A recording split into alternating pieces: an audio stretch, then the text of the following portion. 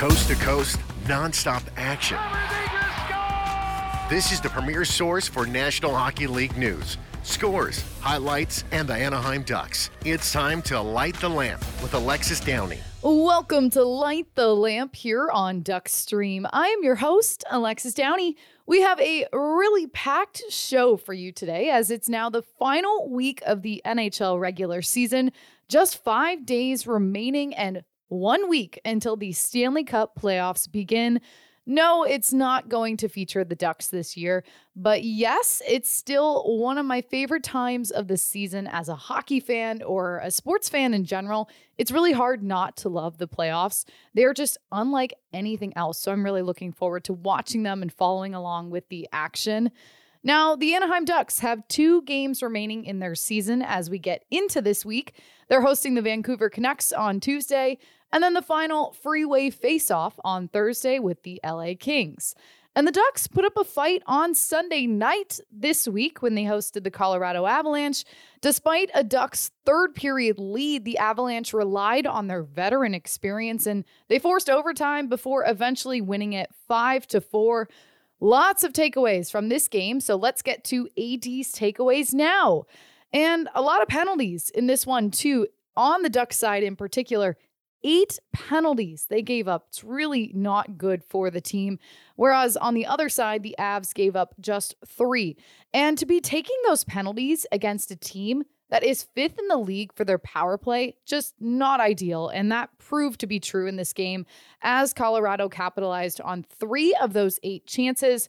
It was just a really frustrating ending for Anaheim. And you could sense that when you went in the locker room afterwards from the players. Tough to see also because the Ducks battled well in this game. They were checking and matching the speed of Colorado early, and they even outshot them 9-7 in that first period. And additionally, it helped that the Avalanche hit the post on a number of their shots early in the game, but they came out a very different team in the second period. Now, like I mentioned a little bit ago, the Ducks led the game thanks to 3 unanswered goals through the second and into the third period. Frank Vatrano having 2 of those and Adam Henrique having the other. Now, Vatrano eclipsed his single-season points record from this game. He now has 41 points on the season, 22 goals, and 19 assists. And he wasn't the only one to have a points record in a single season in this game, as Trevor Zegras had an assist on one of Vatrano's goals. It was his 40th assist of the year, and that got him his single-season points record at 62. Last year, he had 61, so Z just keeps climbing. And on the back end, really great play from Lukas Dostal in the net. He made some key saves, in particular, one in the third period with around 6 minutes remaining. A glove save when everyone crashed the crease, and he managed to keep his glove out and in the blue paint. Very impressed by Dostal in this game. And then when the game went to overtime, it ended in quite an unfortunate way for the Ducks. An interference penalty was taken by Vatrano in the neutral zone on Evan Rodriguez. Just sort of an awkward play where Vatrano stopped and Rodriguez ran right into the back of him at center ice. And it was a devastating penalty as McKinnon then went on to immediately score after ending the game. Colorado, I would say, was mostly dominant in that overtime frame through the majority of it, but there were still some points where the Ducks seemed to get some life, ultimately just not resulting in enough, and that devastating penalty just ending the game on a very sour note for the team and for fans at Honda Center. But now we can look ahead to the next game this week. The team will be hosting the Vancouver Canucks, as I mentioned, on Tuesday night. And it's going to be Fan Appreciation Night. The first 10,000 fans will receive a prize scratcher with the opportunity to win Ducks and Gulls merchandise. And then also at the Anaheim Ducks team store, there will be 30% off for all orange apparel. Just a lot of different activations happening for fans. So make sure to come on out because it's going to be an exciting one as we wrap up the season at Honda Center. And then as far as what to expect on the ice, the 4th and final meeting this season with the Vancouver Canucks, the Ducks unfortunately have not found success against the Canucks all season long. The first meeting was back in November. They fell 8-5 in Vancouver. And then the next 2 were in the month of March, an overtime loss on March 8th. And then the most recent game came at Honda Center back on the 19th of March with a close 2-1 loss.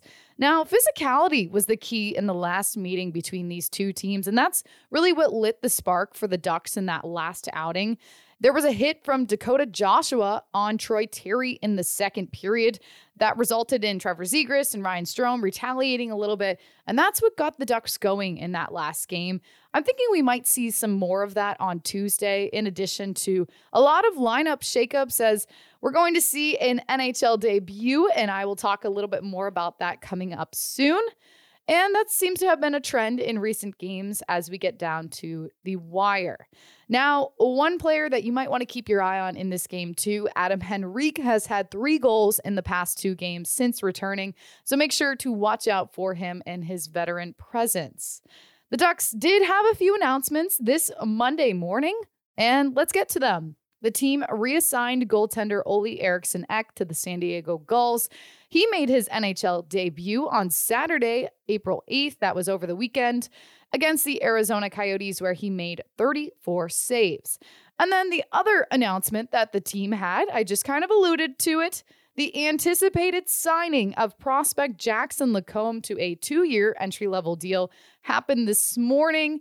He was a very big part of our recent Anaheim Rising Prospect report, and he just finished out his collegiate hockey career at the University of Minnesota as a very contributing defenseman for that team over the past 4 seasons. He just played in the national championship for NCAA Hockey on Saturday, and unfortunately, Minnesota did fall a heartbreaking loss in overtime to Quinnipiac, but still an amazing experience for LaCombe and his teammates. Now, he was a 2019 draft pick in the second round, 39th overall by the Ducks, and he's from Eden Prairie, Minnesota.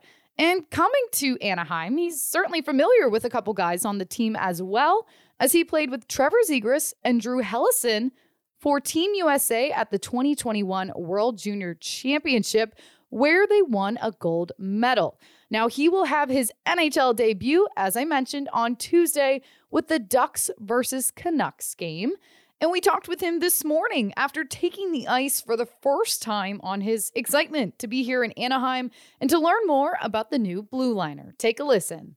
Well, first off, Jackson LaCombe, welcome to Anaheim. I'm sure it's been a little bit of a whirlwind over the weekend getting here, but what are the emotions like for you being here now? Yeah, obviously it's, like you said, it happened so fast, but I'm just really excited to be out here and to be a part of it, for sure. You got on the ice this morning a little bit, getting your legs warm, and you were with Drew Hellison, someone that you're familiar with, having played World Juniors together and going beyond that too. What's your relationship like with him? Yeah, I think we're best buddies. I mean, we grew up playing summer hockey together, actually in Minnesota. So we've known each other for a long time, and we train and skate with each other kind of every summer. So we're best buddies for a long time, and it's really special to be here with him. Sure. Does it give you some comfort also knowing that he's by your side, at least in the very beginning? Yeah, I think for sure. I think kind of not knowing too many guys on the team, it's nice to have someone that I'm that close with to be here and to have some experience with it too, for sure. So. And you signed a 2-year deal this morning. What was it like sitting down with Verbeek and just talking to him about where he sees your future and where you see your future as well? Yeah, actually, I haven't had the chance to see him since I've been out here yet, but kind of throughout the year, obviously came to some games and got to watch me play. So we discussed that and, obviously, hopefully being able to be a part of it for the years to come. So. Let's go back a little bit and talk about your hockey career and growing up in Minnesota. I mean, the state of hockey, I'm sure it was very competitive growing up, but you also went to Shattuck St. Mary's, great hockey school, very notable alumni too. Was it always the dream, the NHL?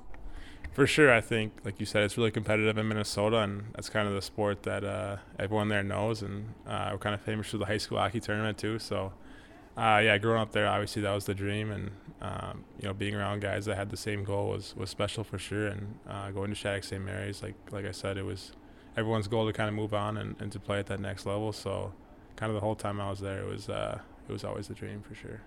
Who was the biggest influence in your life growing up playing hockey? I think for me it was my dad. I think he was a coach kind of when I was a little baby. So being around kind of the team all the time and being around all the guys was my favorite thing to do. And just kind of seeing him and the example he set for me was really special, and always drove me to kind of be better. So it was great. Were you always a defenseman?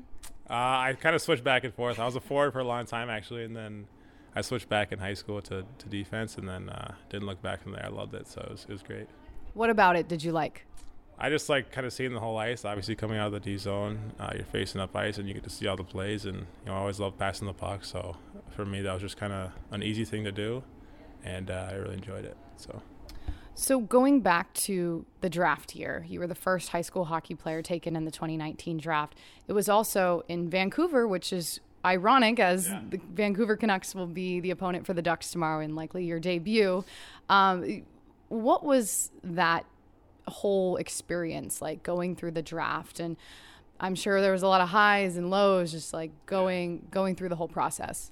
Yeah, it was great. Obviously, I got picked in the second round by the Ducks, and obviously super excited right away. And like you said, there was a lot going on at that time, and then just being able to kind of grow and develop these last few years, and then to finally be here, it definitely flew by, but it was great. So I'm excited. And I heard you talking before that you have spent some time in California. Seventh grade, yeah. we lived out in Manhattan Beach, actually, because my dad, his work is based out of L.A., so I moved down here and then played with the Junior Kings, actually, unfortunately. But I had a great time out here, and I kind of got used to living out here, too, so it was great. So you know a little bit about Southern California and how it is a desirable place to be, especially like no snow in the wintertime, coming from Minnesota. Yeah, obviously it was a big difference, and no pond hockey either, so I was pretty bummed out. But the weather's obviously beautiful, and it's a great living spot too. So I'm sure the emotions then were pretty high when you got drafted by the Ducks. I mean, what did you know about the Ducks organization? Yeah, obviously, they won the Cup in 2007, and obviously they had a lot of great defensemen come through here too. So kind of seeing Scott Niedermayer and some of those guys, it was really cool. And then kind of seeing the players they had now, hopefully someday being able to look up to those guys and learn from them. So it was great. Who is a player that you looked up to growing up?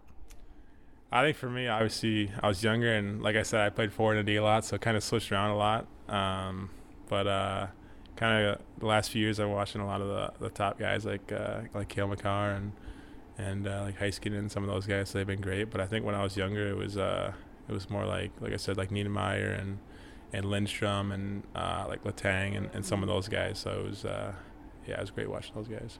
Have you met in passing or trained with any of these guys that you've mentioned? I have not. No, I wish I did someday, but. Like I said, like Fowler and kind of some of these other guys here, it'll be great to be able to play with them and get to learn from them too. So. And you went to the University of Minnesota, staying in your home state, which is pretty special too, I'm sure. So going through your years, your point total increased over the years, but what was your focus as you went into your senior season? Yeah, I think for me and the whole group, it was to win at the end of the year, and that's something that we all wanted to do, and that was kind of our focus the whole time was coming together and winning at the end of the year. And unfortunately, we just fell really short, and we were all kind of sad and bummed out about that. But it was a really fun year for sure. Developing and playing in the Big Ten, what was that experience like? Yeah, obviously every team in there is really good, really skilled, really talented, and they all work their butts off. So it's a great conference in college hockey, and I think kind of this past year was definitely the top conference, and so being able to play against so many other guys that have like a future in hockey and stuff was really fun, and it was great. Did you think at all about this next step when you were at Minnesota this season? I think I did kind of towards the middle and the end of the year. I think I was playing great hockey, and started talking to Verbeek and some of the guys, and saw that I had the opportunity to come out here. So yeah, towards the end of the year, I started to think about it a little bit. Yeah. And when you were at the Frozen Four this year, I mean, it's the top thing in college hockey. It's a really exciting event down in Tampa Bay. What was that whole weekend and the playoffs and everything? What was that like? Yeah, I mean, it's special, obviously. It was great, seeing all our fans out there. And like I said, it was our goal the whole year to be there. And so that experience, I think, for anyone is so crazy. And growing up in Minnesota, watching the Gophers play in the Frozen Fours and win the national championship, it was always something you wanted to be a part of, and just to be there and to be that close, it was a lot of fun, but also sad at the same time. So. Did you have any family there? Yeah, it was my two sisters and my parents were actually there, and then a few family friends too. So it was great. So the game ended Saturday. Did you go home and then come out here to California? Yeah, our team flew straight back to Minnesota, and then actually flew out right after that to LA. So it was a really quick turnaround, but yeah, didn't get much sleep yet. Did you have time to pack? Like an hour or so, basically. So not much time, but yeah, it was all right. Yeah. Was that plane ride a little bit of time for you to process this experience and coming out here now? Yeah, I think the first plane ride, I was obviously bummed out and sad being with the team. And then the next one, kind of being able just to move on and focus on what I could do this week to contribute and kind of move past kind of that sad spot. So, yeah. Now, another person that you're going to be playing with, Trevor Zegras, he was a part of the World Juniors team too. What is your relationship like with him? Yeah, I think, being able to meet him in a few past tournaments in summer hockey before that, and then being able to play with him, it's been great. And obviously he's such a high, talented, and a really good player. So just kind of be able to know him and play with him for me was really special. So. Now, looking at your game, what is something that you want Ducks fans to know about how you play? Yeah, I think for me, just kind of competing and being able to contribute on both ends of the ice is something that I try and do, and I think for me, just kind of contributing and helping the team to win the best I can is what I want to do. So. And being around some of these veteran defensemen here, but also a lot of younger guys as well, how do you think that's going to help you in your transition? I think it's going to be great. I think they're going to be really kind of communicative and definitely help me out in some areas that I would need help with and kind of point things out for me. So I think it's great that there's guys with experience here and also some younger guys to kind of share that same newness kind of feel with as well. So. What has head coach Dallas Eakins shared with you since you've been here? I saw he was chatting with you on the ice this morning when you were skating. Yeah. I mean, he was just telling me that I'll be ready to go for tomorrow, and just to kind of play the game and have fun too. So it's just great that he's talking to me like that for sure. Will anyone be here for your debut? Yeah, both my parents are coming out, actually, my mom and dad. So, yeah, they're really excited. Yeah. Florida to California. A lot of travel. Yeah, a lot of travel for them, too. So, it should be great. Yeah. Jackson, welcome to Anaheim, and good luck in your debut, and we're happy to have you here. Yeah, thank you so much. Really excited for Jackson to take the ice in the Ducks lineup on Tuesday night. Now let's go coast to coast with goal calls from around the NHL over the busy weekend that it was as we wrap up this season. A lot of important things happening around the NHL and a lot to get to, starting with the Boston Bruins and Philadelphia Flyers game on Sunday. History was written when the Bruins took down the Flyers 5-3.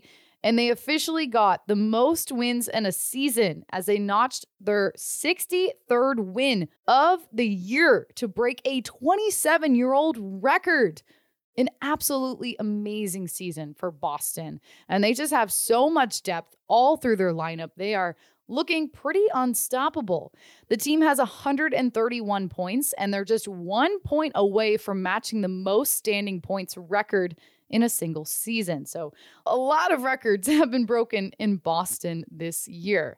Now, David Pastrnak had a 4-point game on Sunday, including a hat trick that helped the Bruins on their way to their victory. His third goal coming just 39 seconds into the third period. And it was also his 60th of the year. He's only the second player in the league to get to that 60-goal mark. McDavid being the other one, he is just 4 ahead. And also important to note, Pastrnak is far beyond his single-season high in points as he has 104 right now. You can hear the call from Judd Surratt of Pasternak's goal and then the end of the historic moment for the Bruins in that game.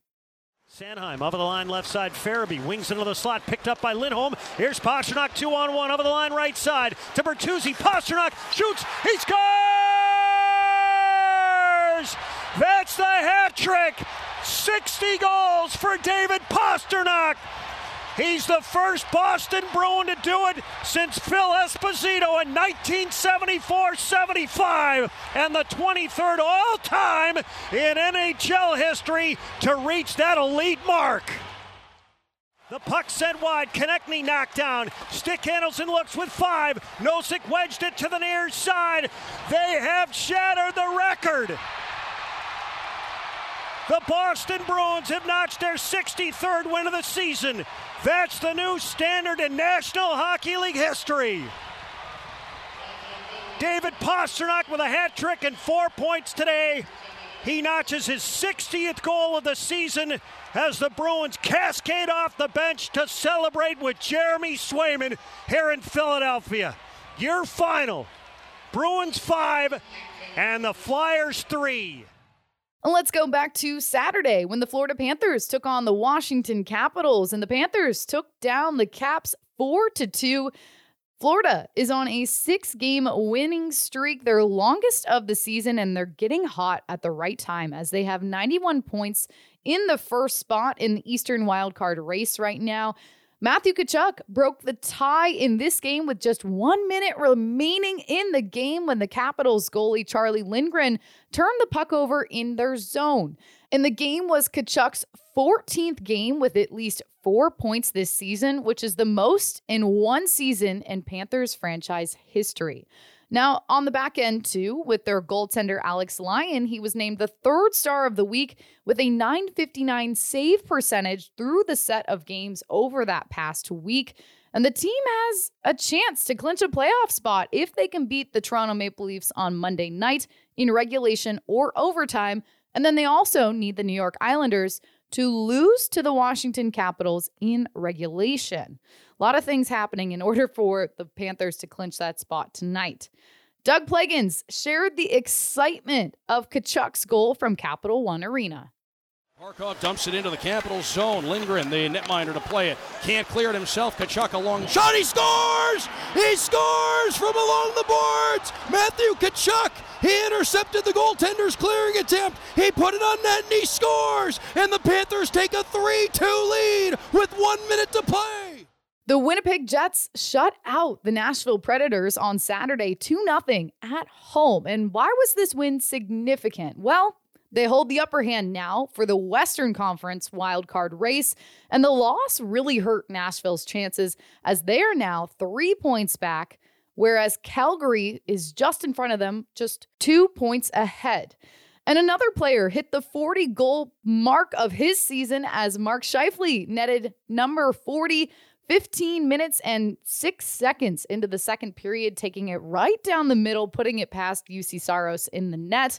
The Jets have 3 games this week remaining to hang on to their lead, while the Calgary Flames are right behind them with just 2 left, including a matchup with the Nashville Predators on Monday night. So that'll be an interesting one to watch tonight.